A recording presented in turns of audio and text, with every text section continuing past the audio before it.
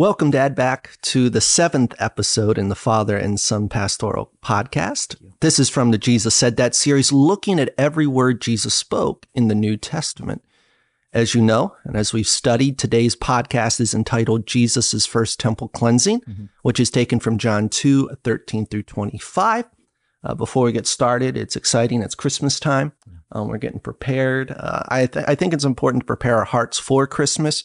It's not just a time of festive celebrations, but it's a time to focus on the birth of Christ, his first coming and also his second coming. So I know I am very excited about this time of year since I'm kind of a Christmas nut. So we swung the camera around for those who are joining us on YouTube and can see the Christmas tree. I also see you're trying to economize, the great thing with me being a Ken and you being a Ken, and then now having Kenneth, right? You can keep down, no, I'm just joking, on the number of stockings. But we, have a new addition to the family for this Christmas to celebrate. And that's just an enormous blessing as well. Is. Yeah. So today, as we look at Jesus's authority, we are faced with our main question. Why was it justifiable for Jesus to kick people out of the temple? By what right, what authority? Why could he do that?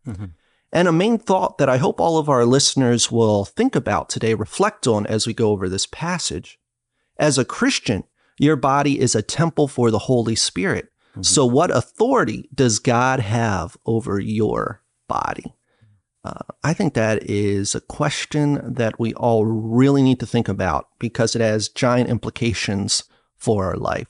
And your connection is beautiful because in the Old Testament, with the tabernacle and in the temple and God's presence, today we're privileged to be that temple. Yeah. So Jesus is only going to say a couple simple statements once again. I'm always amazed when you read through Scripture. He doesn't really say a lot. Right. I mean, he does in his sermons, but a lot of times he's kind of just tells his story or to the point, depending on his audience. But Jesus is going to say, get these things out of here. Stop turning my Father's house into a marketplace. How relevant is that today? The church has turned into a marketplace where people are just kind of piggybacking on God just to bring in lots of money. Jesus is going to address that today. And destroy this temple, and I will raise it up in 3 days. One of the statements that's going to get him executed in the future. That's right. That's right. So let's just jump right into the text. The Jewish Passover was near, and so Jesus went up to Jerusalem. As you always preached, you always go up to Jerusalem due to the incline. Now, you've been there. What does it feel like? I mean, I know you're driving up to Jerusalem, but does it feel kind of like, when you're driving through West Virginia, those kind of areas when you're just going? Yeah, it might not be as pervasively high, but you get that feel. It's intriguing because you always go up to Jerusalem because of the altitude. But there's also, I think, maybe a hint here because of it being a special city. I just had jotted down Psalm 48:2. Beautiful in elevation, the joy of the whole earth is Mount Zion on the sides of the north, the city of the great King. I mean, what a city.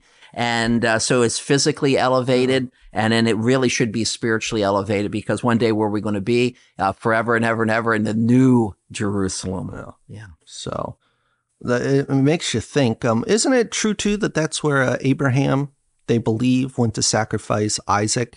A lot of people think it was on Mount Zion. They actually have a marker there at the Dome of the Rock where now the Muslims would say it was Abraham sacrificing Ishmael, but they believe they know the literal spot, which is right there, what they call in the Temple Mount. Wow. So absolutely. So I have just a couple notes here that if you're starting in Jericho, you always hear about Jericho Road, traveling about 720 feet below sea level. And then when you get to the city of Jerusalem, it's about 2,450 feet above sea level. So that's quite a journey. I always like to point out, because it's one of those things that makes you stop in your tracks. In Israel, the lowest spot is the Dead Sea. And that is 1,412 feet below sea level. It is believed that this is the lowest place on planet Earth. And this is where we also believe the city of Sodom was located and was destroyed for the sin of sodomy. What's such a surprise there is the beauty of the area. I hear Dead Sea and I'm thinking ugliness. But David hung out at times in Qumran when he's probably hiding from Saul right across the way. But it's a beautiful look to the place. And one day, as you're reading through Ezekiel in the last number of chapters, you find out that although you have this high salt content, I think it's 31 to 33% salt. Well, you were in it. Yeah, I floated in it. And my mistake, I had shoes and I wore them in and I went to put them out in the sun to dry, and they hardened like bricks. So much for those pair of shoes. But it's so interesting.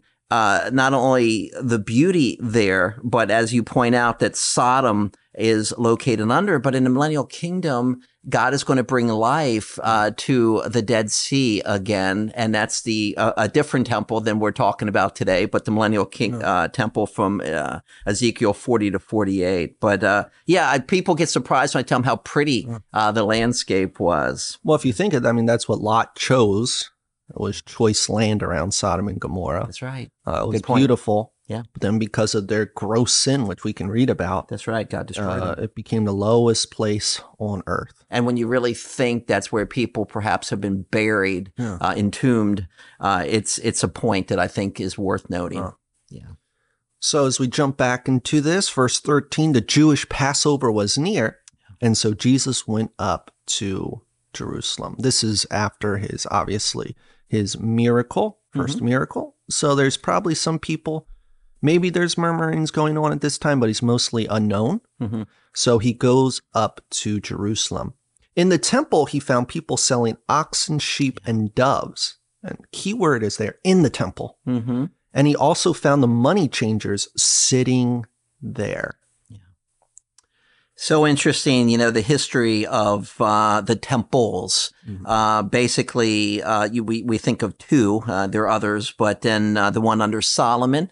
Yep. That really dates back some time. We believe Solomon ruled from like 970 to 930 BC. So approximately 966 is when the work had begun on that. And then what we think about in our text today is what is often referred to Herod's temple, because of all the buildings that he erected to curry favor with the Jews. Actually, just a quick side note, in Matthew 24, when Jesus is at the temple and he's talking to his disciples, they're the ones who want to show Jesus all the buildings in the region. And I find that interesting. But as you had commented so aptly, what has taken place here is within the temple confine. And they should have had stores outside of the temple. And archaeology shows that. Yeah, called the Royal Stoa. And so there was a place which would have been appropriate, because you were traveling to Jerusalem, as you were commanded to do 3 times a year for the Jewish male. And, you didn't come with all your animals for sacrifice. And this is also where they would exchange the money. Important point. It's because when I always think about those coins, they weren't allowed to have coins with those images on them in the temple. So you would have outside the shops. Yeah. And that's where it was supposed to take place. But as we see here, it looks like there was an overflow into the court of the Gentiles. Yeah. Now, this is when it's frustrating that it's a podcast. I know it goes on YouTube, but we don't really superimpose a lot of graphics or anything. Mm-hmm, mm-hmm. But I preached a sermon, and I had a 3D flyover of the old Jerusalem. Yeah. And it was so cool when you could look at Jerusalem, and then you could look at the temple, and then you could see the court of the Gentiles is basically the outside. Yes. And then there's that, that little wall that says, if you dare cross this, you will get executed. Yes. Because Gentiles were not allowed beyond that. Right. And then all the Jewish would go beyond that. And then you had the court of the women, and then the priest quarters and so forth. But what it seems like is happening here, as we both believe, is that from the shops outside, or even there's a porch up where you could sell things, it all went into the court of the Gentiles. Yes. So I'm just imagine, here I am, I'm a Gentile, and let's say I'm a Passover, I'm trying to worship my God, And all I hear is, buy a sheep here, change your money here, do this here. That's right. I used the illustration when I was preaching. Imagine if it was one of your sermons. Right. You know, we had one of the deacons saying, you know, peanuts, popcorn, buy them right here. And then someone else saying, here's a Bible, buy this book, buy that. And just all these people are yelling as you're trying to pray, trying to worship, trying to focus. So we really see why Jesus is angry. Yes. It's just hindering worship, all for commercialism. So it says in verse 14, in the temple, he found the people selling oxen, sheep, and doves, and he also found the money changers sitting there. They were not where they were supposed to be. And the money changers. Oh, such an interesting thought here. Literally, the term means to cut small. So they're making change. Exodus chapter 30 and verse 13 had prescribed for the Jewish male, 20 and above, those who could go to war, would have to give a temple back then, or a tabernacle tax, half a shekel. It was a prescribed amount. So these, I want to call them clowns, but these, money changers. Religious men. Yeah. That's why I seem religious. Right. They're probably having an exorbitant exchange rate where they're cheating the people that have traveled far to come and worship God. So you can see the Son of Man becoming livid because of the abuse of the fellow Jews, and rightfully so, because they had to travel, they had to exchange coins, and they got abused in the process for trying to worship their God. Yeah, this is worship. And we're not talking about America here, where set price, do this. That's We're right. talking Middle East, where everything is, I do this, you say this, I go back. So there's a lot of haggling, a lot of noise. Right. A lot of noise is going on at this time. Yeah. So after making a whip out of cords, he drove everyone out of the temple with their sheep and oxen. He also poured out the money chargers' coins and overturned the tables. Now, you made an interesting point about the temple tax earlier, and that's why we think only Peter, and obviously Jesus was about 30 years old, but Peter was the only one we know who paid the temple tax. So that's why we know Peter was over 20. At the whole miracle of, catch the fish, pay the temple tax. And that's one of the reasons why we think the other disciples were probably under 20 years old. Yeah. I mean, totally side, that's referring back, but just it's kind of based off of that. So here he is, and he overturns the table. Yeah. Jesus is very angry that the religious leaders had put the selling of goods above the Gentiles worshiping their God. That's right. This was his father's house, and he was clearing it out. I told the teens, because I also taught them this passage, imagine you're in your house, or you're in your father's house, and just strangers are coming in, taking stuff out of your fridge, selling off stuff. You would say, get out of here. That's what Jesus is doing. I like to point out there's an interesting Old Testament passage. It's Malachi chapter 3, and it's pertaining to Jesus' second advent, with the purging that goes on. But listen how it is stated. Behold, I send my messenger, a reference to John the Baptist, and he will prepare the way before me. And the Lord whom you seek will suddenly come to his temple, even the messenger of the covenant in whom you delight. Behold, he is coming, says the Lord of hosts. Clearly now moving to the second coming. But who can endure the day of his coming? And who can stand when he appears? For he is like a refiner's fire and like a launderer's soap. It's kind of interesting that even with his first coming, he is confronting those who are abusing the temple. How much more, with the second advent, is he going to purge the nation? Well, we see in his short ministry of 3 years, he purges it at least twice. Yeah. At the beginning of his ministry and at the end. Yeah. I guess he had him scared the second year. Who right. knows? Yeah. But, and then that's so fascinating. He comes back. Yeah. And then he's going to do it again, so to speak. So, he told those who were selling doves, get these things out of here. Stop turning my father's house into a marketplace. And his disciples remembered that it is written, zeal for your house will consume me. And that comes from Psalm 69. Yeah. And here's David. He's really struggling, but we often miss the context One thing I've learned about Jesus, when he quotes something, not only does he obviously make his quote accurately, but he generally quotes the context. Yeah. And the context applies to his situation. Notice what David says, "For I have endured insults because of you, and shame has covered my face. I have become a stranger to my brothers and a foreigner to my mother's sons, because zeal for your house has consumed me, and the insults of those who insult you have fallen on me." Now, we always teach, you always teach, what's the context of this verse? If you go back to John 2:12, it says, "After this, he went down to Capernaum together with his mother, his brothers, and his disciples, and he stayed there for only a few days." That's right. I have written down here from John Walvert. He wrote, "From this point on, he seemed to be alienated from his family and his hometown of Nazareth." As we talked about in our last podcast, John 7:5 says that Jesus' brothers rejected him until after his resurrection. So I think it's amazing that Jesus at this point seems to be separated from his earthly brothers.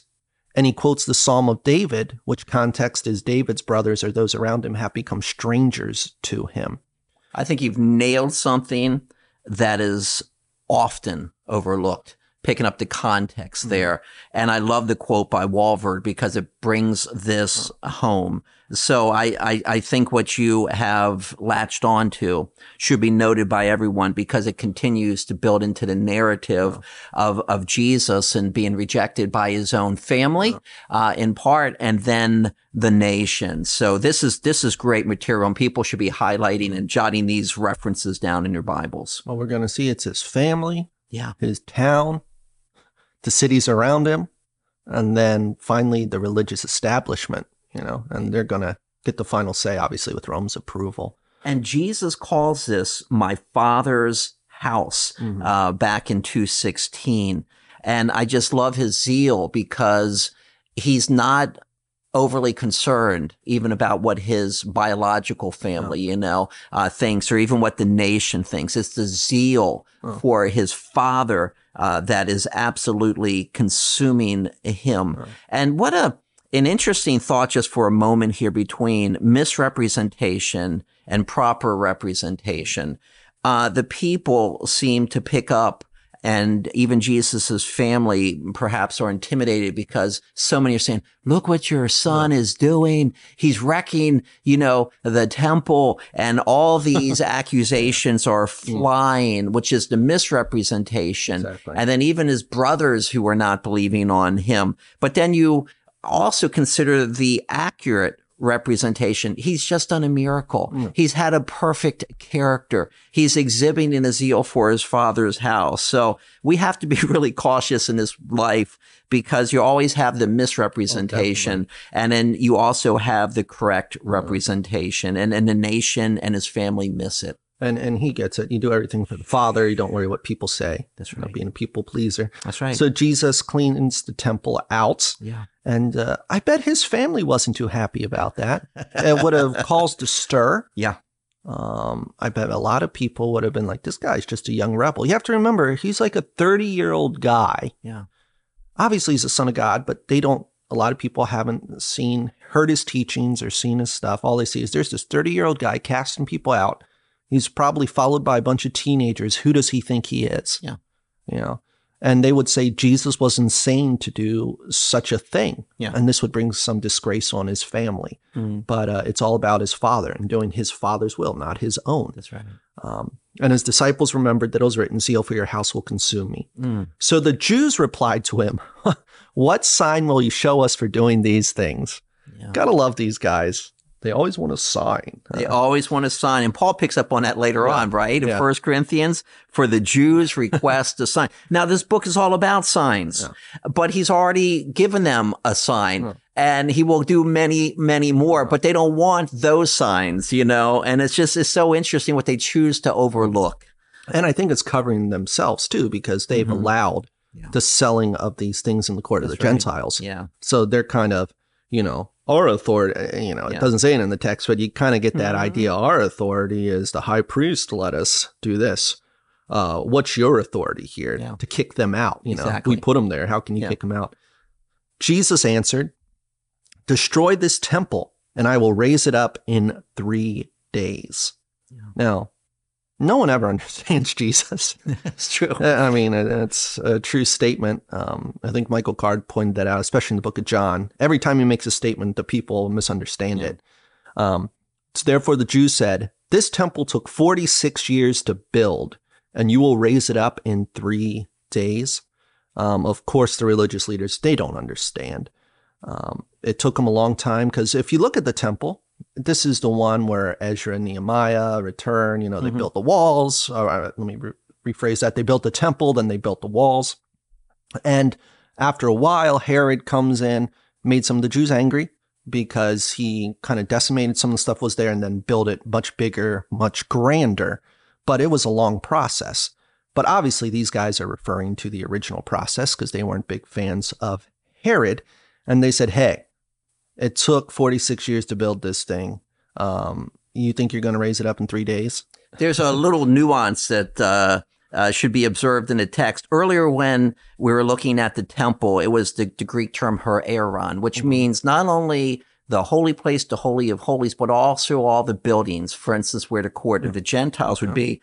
When Jesus makes a statement here, he answered, destroy this temple. He uses the specific term from naos, which means the holy place or holy of holies. So they don't pick up on anything, but it becomes the perfect illustration later for us taking care of our bodies as the temple of the Holy Spirit. And you pointed out very aptly that this statement is skewed. At Jesus's trial before the Sanhedrin, in Mark 14, this is the statement about the 3 days to destroy and raise up. And then poor Stephen gets martyred because of the abuse of these words as well, from Acts 6, the statements, and then his being slaughtered in Acts 7. Yeah. So just when you look at this passage, it makes you think, and we would both give pastoral advice here.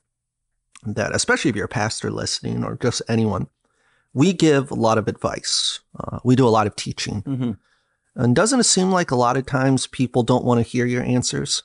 Yeah. Maybe not the majority, obviously. Yeah. But there's a lot of people who just want to talk for the sake of talking. They ask your advice and then they don't listen to you. I've been in forums where I've been one on a panel. And then this opened up later on for the group to speak. And you can just tell. The vast majority of the people who were there who should have been taking in what was being taught were there for the express purpose to wait their turn because they wanted to have the mic. They wanted to say something. And that's what happens with the religious hierarchy. The people sometimes the same way. They're really not taking in and thinking. Listening. That's why Jesus says later on, take heed how you hear. It's very important. He who has an ear, let him hear. And obviously, they have no interest in sincerely hearing with maybe the implication of obedience to what they've heard. Yeah. And we see this alluded to in Matthew 12, 38 through 40. Mm-hmm. These same people approached Jesus later. Yeah. Scribes and Pharisees said to him, Teacher, we want to see a sign from you. Yeah. He answered them, an evil and adulterous generation demands a sign, but no sign will be given to it except the sign of the prophet Jonah. Yeah. For Jonah was in the belly of the huge fish 3 days and 3 nights. So the Son of Man will be in the heart of the earth 3 days and 3 nights. And then we see in verse 21, but he was speaking about the temple of his body. Yeah. Context. He's making a point. Obviously, they did not understand it. Exactly. I don't think anyone understood it at that point. Right. If they knew scripture, they might have an idea, but clearly they were just angry that this guy just kicked out a lot of their income from the temple. It was about their money. Exactly. So when he was raised from the dead, his disciples remembered this and said, and what he said, and they believed the scripture and the statement Jesus had made. Mm-hmm. You and I obviously grew up under your roof, and we watched a lot of whodunit mysteries. That's right. Our rule was your rule and ours now. You don't watch movies that take God's name in vain. Don't feed the flesh. That's right. So a lot of times you have to go back. Don't go back to pre-code, though. we turned on some 1930 movies. And right after Roaring 20 out. That was a bad time. Yeah. But we watch Whodunit, and I really enjoy those types of movies, but they always give you, at least if it's written well, always they give you one hint. Yeah. But sometimes you have at the end of the movie when you missed it, you have that aha moment. Yeah. How did I miss that? Right. That was so obvious. And I think the disciples had a lot of aha moments after Jesus' resurrection.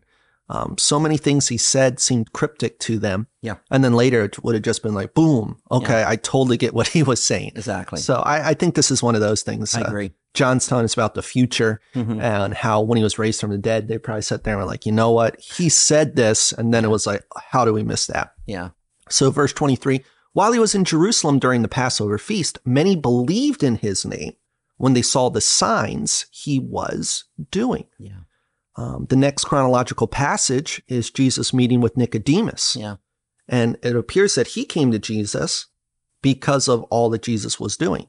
Right. Now, did he do more than, was he healing the sick? Well, text doesn't really tell us, but at least they got to see him do this sign that he just cleaned out the house, showed his authority. And I said there were a lot of Jewish people like, good for you. We're not supposed to be messing up the worship of the Gentiles.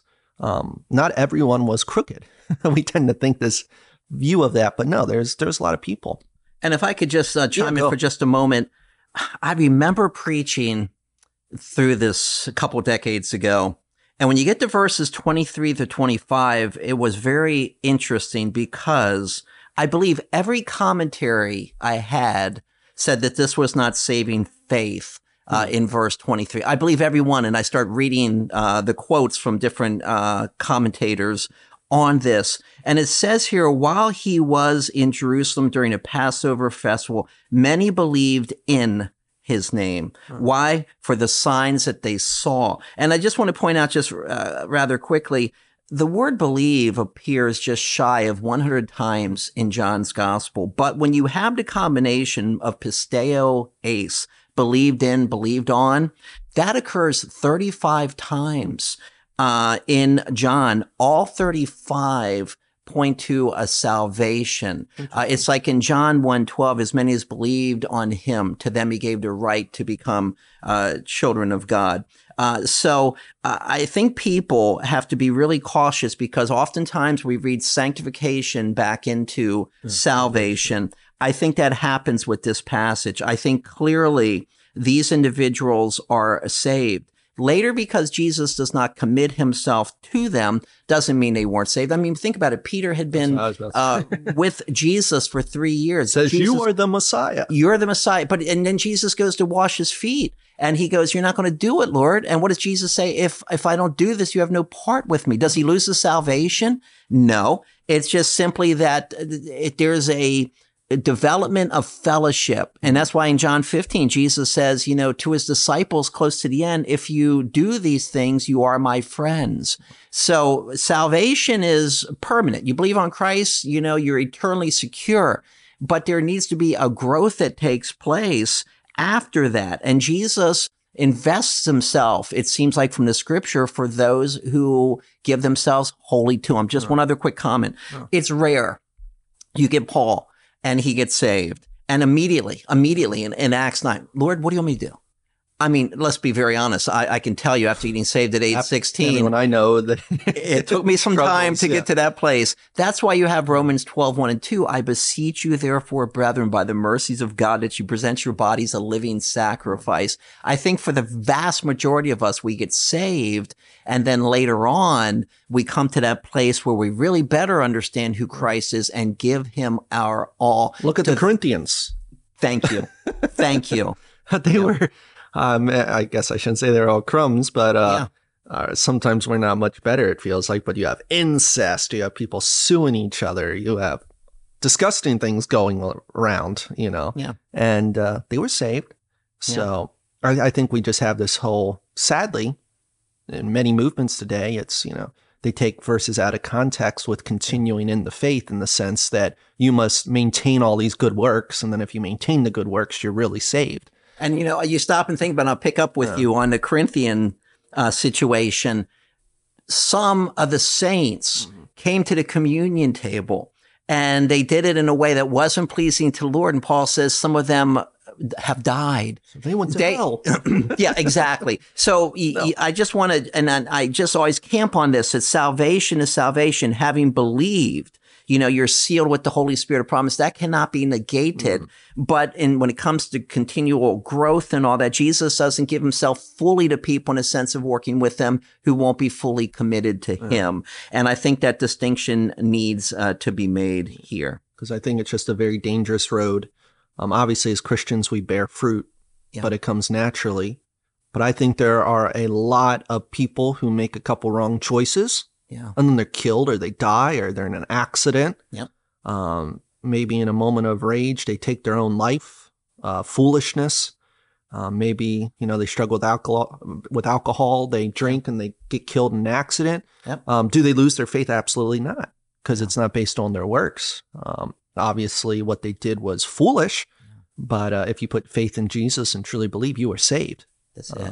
So this whole thing that you have to be saved and then go and do certain works or, be very strong to the end, because they tend to take Revelation where Jesus is talking about the whole thing, those who continue to the end will be saved. Yeah. And it's always in the context of the tribulation. Exactly. Which is a very different time and scenario.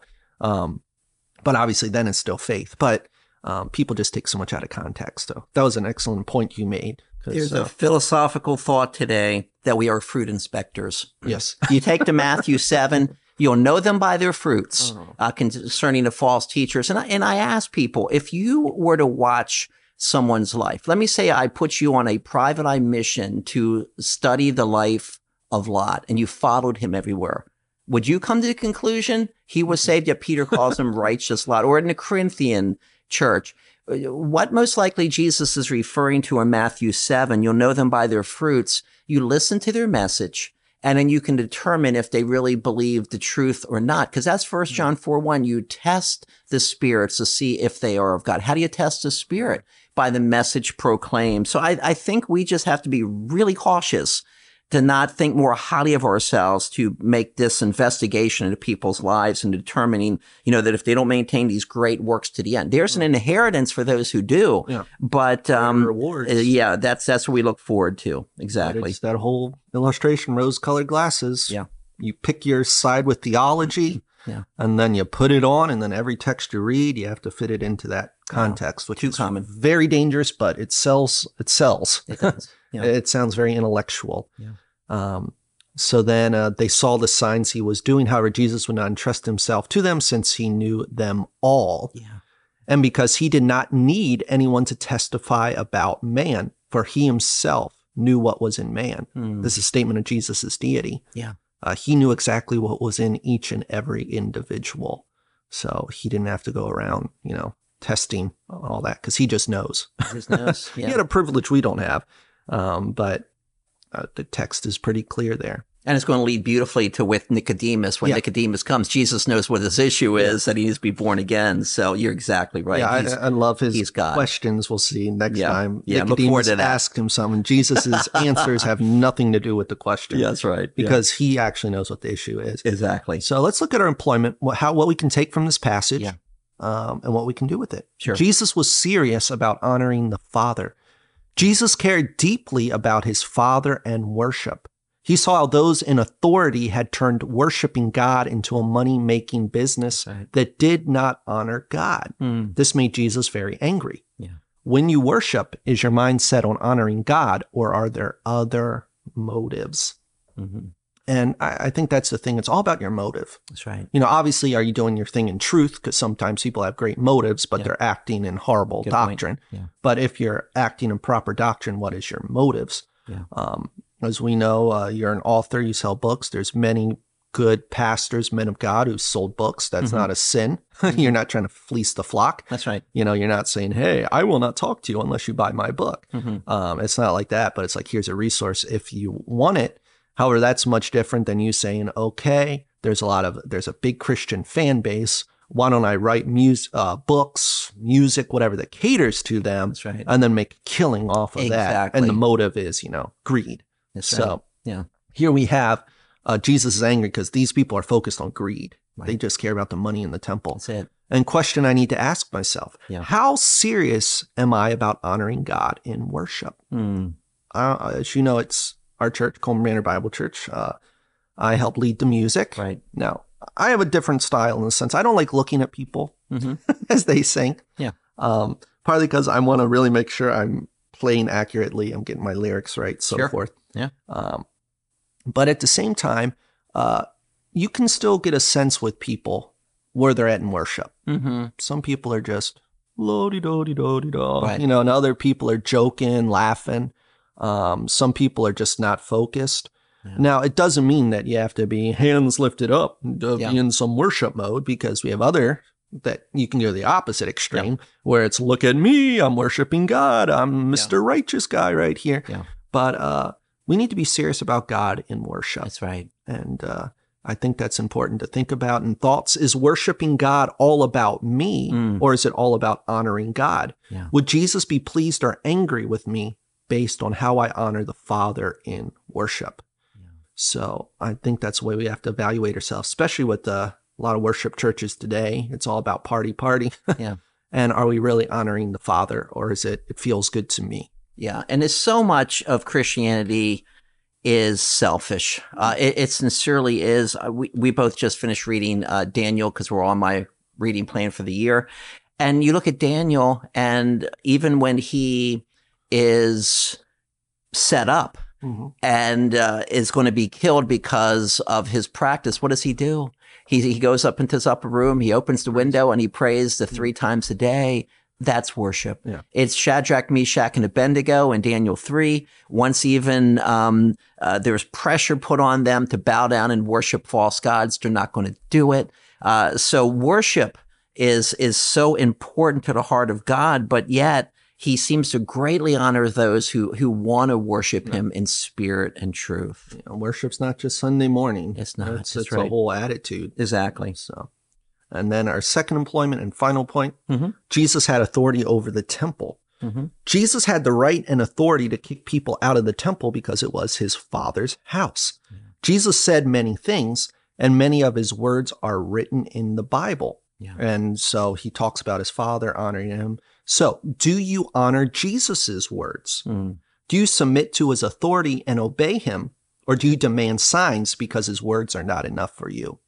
And this is a big problem I see in many denominations today, especially the sign ones. We need a sign. You gotta speak in tongue. You gotta do a miracle. You gotta do this. And it's like, you guys are doing the exact thing Jesus hated. He hated performing to prove something. In fact, he would look and say, no, I'm not going to give you signs. And in places where people were looking at him to prove himself, he wouldn't do it.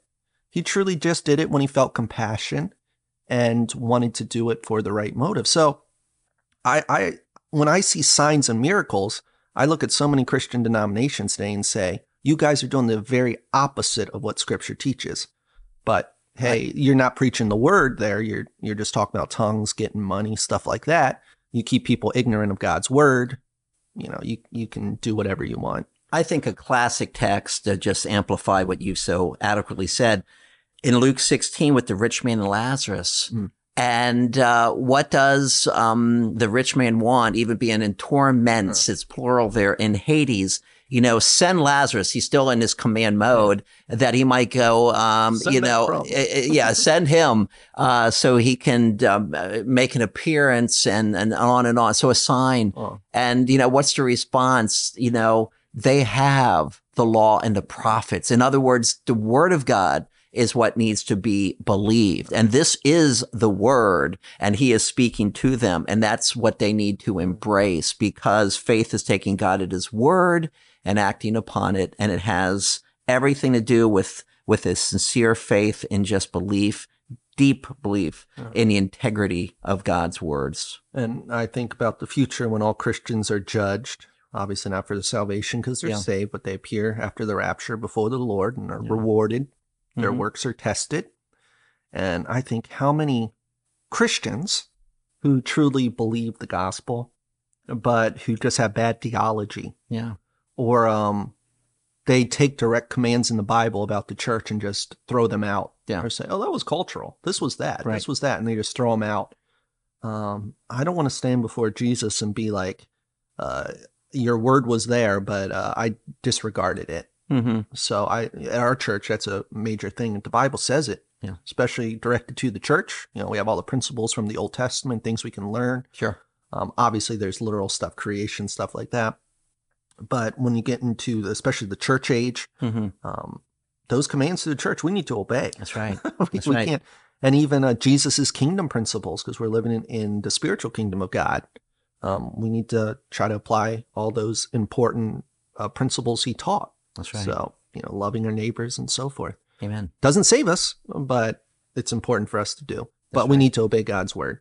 So do I respect Jesus' authority by obeying his word? And our final thought, am I a man or woman who has placed myself under Jesus' authority? Yeah. When I read his words in the Bible, do I simply obey them? Yeah. And I think that's why a lot of churches move away from Bible teaching, because it's very convicting. Yeah, it is. Yeah. Because a lot of times you're reading, you're like, I blew that, or I'm not doing that properly. So it's a lot easier to whoop yourself into a frenzy and just have a 3-hour worship service and a pastor come out and say, hey, we're cool. God loves us. You're a sinner just like me. And not really dive into the word. Yeah. When Jesus addresses the 7 churches, it's like, whew. Yeah. I mean, he's there. He's walking in the midst of the churches, if you will, clipboard in hand, and he's evaluating them. And I mean, he lays out assessments, and there's no foolishness that he's tolerating. It's all about sincere worship. It's about loving God first. The church at Ephesus, don't put materialism above me. And people need to get this right now. The Church of Jesus Christ does. With our church, if a member, because obviously only members are under our authority. That's right. We'll have guests, we'll have people come in who are in sin, so forth. But if it's a church member and they're in sin, you confront it. That's right. But I always, encourage people, if you're a church member and you're doing some secret sin, please don't do it. That's right. Don't mess up others' rewards because of your own stupidity. Exactly. So our question was, why was it justifiable for Jesus to kick people out of the temple?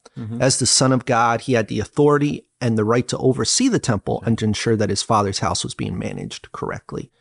And then our main thought, your body is a temple for the Holy Spirit. So what authority does God have over your body? And this is what you alluded to earlier, 1 Corinthians 6, 19 through 20.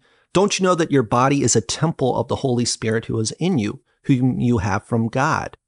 You are not your own, for you were bought at a price. So glorify God with your body. So God, the Father, the Son, the Spirit have total moral authority over your body. That's right. And the Holy Spirit, as we know, even lives inside of it. So you have to ask yourself, am I going to submit my body, mind, and soul to the Spirit? Just a quick comment on that. Paul's question expects a yes answer. He already taught him those things. That's why they were in such a mess, because they were not using their bodies as they should have used them. And that's what gets all of us into trouble. And just before you close out, though, I was thinking this is our 7th podcast. That's special. But is it complete? Yeah, the 7 numbers were complete. Hopefully, the Lord won't shut the series down at this point. But also, I remember you'd mentioned my writing when I had done my first book. I can't believe number 11's coming out soon. But when I did my first book, and just how special that was, for me, it was a monumental occasion. Recently you have released some of your animation series. And it's so superbly done. Just for those who don't know, we are the left and right brained pastoral staff. Predominantly, I'm a left brain kind of guy. I work with logic. I work with language, and I love it. And Kenny does too, but he has a leaning to the right brain with the creativity. And he had recently released some of the videos from his new series, which I'm going to let him talk about in a minute. But just to commemorate our day, I thought, what can, dad and son do that would be just memorable and we would never forget? And the answer is to each enjoy a can of Beanie Weenies. Is there anything better with a celebration and each having a can of Beanie Weenies? So with Beanie Weenies coming for our lunch shortly, congratulations. I'm very proud of you. I think the series is awesome, much more to do. But would you take a moment and just please share what you've created and any other details that you, and I promise I'll pay attention to you and not my Beanie Weenie can. It shows we're very low financed. We're not living the high life with their Beanie Weenies. There they are. Okay. Yeah. So it's an animated series. So I wanted to create something. One of the problems I found out, or at least I noticed with my own youth, is that a lot of Bible studies are more towards, they're more youth group driven, which are games, not as much driven towards the Word of God. Yeah. You come, you play, you have all your games, you have all your fun, and then you just have a little Bible lesson, you snack, and you call it a day, which I think that's necessary for getting the gospel out. That's very important. So we have a format like that. We call it Gospel and Games. Yeah. It's gospel formatted, outreach to youth in Colmer Manor. But then I also have a Bible study that is for preteens, but it's focused solely on Scripture. Yeah. You have worksheets and stuff like that. But over time, I thought, why don't I create this into a curriculum? So I started learning how to animate and so forth. And I've made this animated series where each episode's about 12 minutes, 13 minutes. And I want to go through every narrative in the Gospels, kind of like what we're doing, but actually every narrative, not just what Jesus spoke. So we have these fun stories, but then it gets into the actual Bible text and then has a whole section on how they can apply it. Yeah. Now, a problem I found with curriculums is a lot of times when you buy them, sadly you buy them because they cost a lot of money, they're not ready just to teach. So I created keynotes and PowerPoints, all the worksheets, everything. I even got with my mom and, Becca, and we created recipes. So you can take this curriculum, you download it all for free onto your computer. And please note, everybody, free. It's all free. We're not making any money off this. So It's all free. And then you take it into your classroom and you can just teach your kids. And it has keynotes, PowerPoints, worksheets, Bible memory, coloring pages, all original artwork. And like I said, it's free. So it's Theology for Everyday Life for Kids.com. Thank you. The 4 being the number 4. Right. So Theology for Everyday Life for Kids.com. You can go there. You can see the latest episodes. You can download them. And then you can just, it's all free. So it's a resource for the little guy. I've always considered myself the little guy. I'm not the big church with my big budget. Yeah. God provides for us, but we create Beanie Weenies, exactly. So I created something for the little guy who can just download. And it's also fun. The grandparents, grandchildren, whatever, can watch with their grandkids and really learn the Bible, not just looking at big stories, but every story in chronological order I'm working through. It's going to probably take about 12 years. 13 episodes a season. Yeah. But that's what I'm working on now. Thank you. So thank you for letting me share that. You're welcome. And that was podcast number 7, Jesus' First Temple Cleansing, which was taken from John 2:13 through 25. Join us next time as we continue in the Jesus Said That series, looking at every word Jesus spoke in the New Testament. And I think you already know by now, but I'm Pastor Kenny Burge Jr., and I was joined by my father, Dr. Ken Burge Sr. We'll see you next time. Bye.